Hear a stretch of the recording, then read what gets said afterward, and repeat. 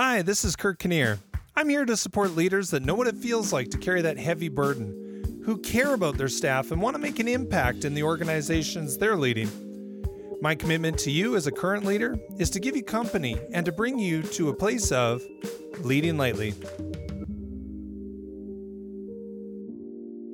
I'll never forget working at the front desk of the outdoor center. And we had rules around late fees. These rules were implemented by the director and the rest of the team. And I was implementing them at the front desk. The first customer I had that returned something late, it was a day later than typical returns were coming in after the long weekend. The first person that showed up, I charged the extra day's fee because he was over a day late. I was actually being nice. I reduced it a little bit. It wasn't that nice. It was a hard thing to do. And there was a lineup behind this person, and then there was a lineup behind the guy next to me. The person next to me did not charge the late fee that he was supposed to and let him off. Took the return, didn't say anything. Next thing I know, I finished serving this customer and charging the appropriate fee. I look up to serve the next customer. There was nobody standing in front of me. There was no one in front of my lineup. So what had happened was, because I was charging the proper fees, which all the customers had agreed to, but my neighbor on the same front desk wasn't, people lined up in front of him, and I'd say next, and everyone would just kind of look around. And no one wanted me to do their returns because they were all late. So what happens when someone does that? What happens when someone's not aligning with the rules of the organization or the boundaries or whatever it may be that moves the organization forward? How important is that for an organization?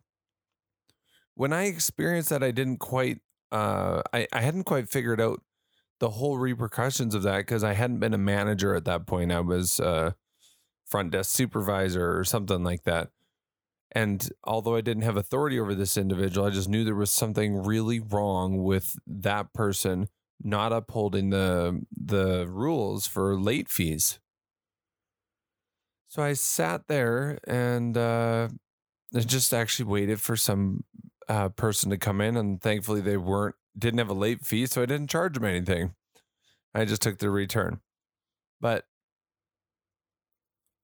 I reflected on that situation quite often in my career, especially as a manager and as a senior leader in an organization, because what I started to see was that creates easy relationships, friendly relationships. But if an organization doesn't uphold the boundaries that they establish, whatever it may be, there's all sorts of boundaries for organizations. But if one individual is really liked in the organization, but you keep seeing issues happening throughout the entire organization around people getting concessions for poor behavior or rules that were created aren't being upheld, what it does is it creates tension across the entire organization. It's something that as a leader, you have to start to hunt for, because what was occurring in my situation was I was looking bad for doing my job. And this other individual was making friends every minute at the expense of the guidelines for the organization. In this situation, what occurs is if you return gear late and it's pre-booked for somebody else, it can cause a major ripple throughout the organization when the next person shows up for their gear and it's not there because it was booked back to back, expecting the first person to return on time so the next person can pick it up. It seems so simple, but this person actually not taking the gear was setting a different tone throughout the entire organization. People knew if they went to him in a lineup, they wouldn't get charged, and they didn't care how late they brought it back. Like within reason, obviously. But what that was starting to create was conflict across the entire organization. And it seems so small, such a trivial thing, but the cost was so significant. So here's my thoughts on this situation as a leader.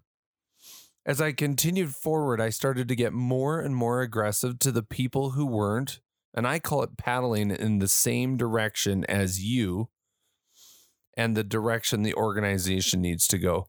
Those are cheap relationships. When you're the one that caves in to the person in front of you and absolutely leaves everyone else on the hook to uphold the boundaries that you need for the organization to exist, you're costing much greater than what you think. And a lot of people in organizations get away with it. For me, it's one of the most important things to hunt down is somebody who's not following the known rules. Because everybody else watches this behavior, eventually they just say, well, if this person's not changing their behavior and they're letting this rule slip and I'm taking all this crap for it and this person doesn't get caught, why would I change? Why would I start charging late fees if the person next to me isn't? Or why would I continue charging late fees if the person next to me is not doing them? This decision affects, it occurs in all sorts of organizations. I've had bosses that didn't uphold the boundaries and then they'd have to try and find other ways to uphold the boundaries. I had one that was always liked in conversations, but then as soon as people left the room, they would they would say anything to get rid of a conflict, but it would create long-standing issues and politics throughout the whole organization. So really, they weren't making their life easier in the long run. They were just making it easier on the moment at the cost of potentially an easier to run, well, definitely an easier to run organization in the long run. So this is something I think that is incredibly important to hunt down as an organization. Now, here's why I think it's even more important than a lot of other things. And I actually think a lot of leaders miss this. Is without upholding those standards across the entire organization, you are allowing people to build cheap friendships, build cheap favor. And when I was initially a senior manager, I had a real hard time trying to figure out why some process or some rule wasn't happening. I couldn't actually figure out, I would chase the rabbit trail and I couldn't figure out how to identify who was breaking the rules that were set up. Then I started to notice that in many cases, those are the people that are really liked by the clients because they're not upholding the rules. So I'd start to look at who all the clients went to and who they really liked. And I started to realize that was the person that didn't charge late fees. That was the person that didn't care if you returned your item or like if you were, I'm just using recreation example, but if you loaned out a basketball and they didn't bring it back, that was the person that would let them get away with not returning it. And maybe the basketball would go missing. Maybe it wouldn't. But by letting that happen, it just created more and more problems. So when you're in a leadership role, I think it's really important that you look for those situations of those individuals who are building cheap favor at the cost of the entire organization. It's not something that you can let go as a leader.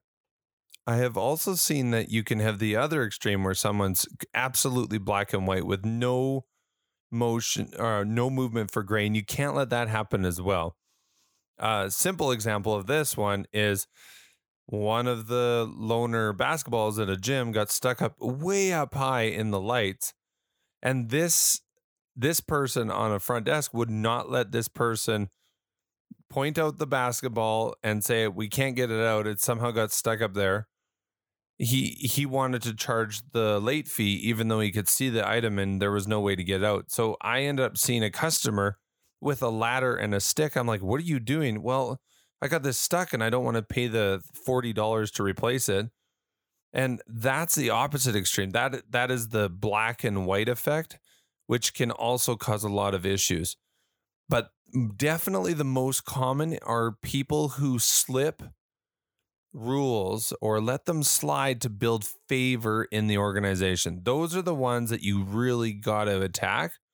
But the problem is you got to have a lot of courage because everybody likes those people except for the staff, but they can't say anything because the rest of the customers and the rest of the people that are working around them on the transactional side like them. So the customer, even the staff are afraid of telling you what's going on because they're constantly building favor with their clients at the expense of the entire organization, at the expense of all of the work that you're doing and your team is trying to do to uphold it.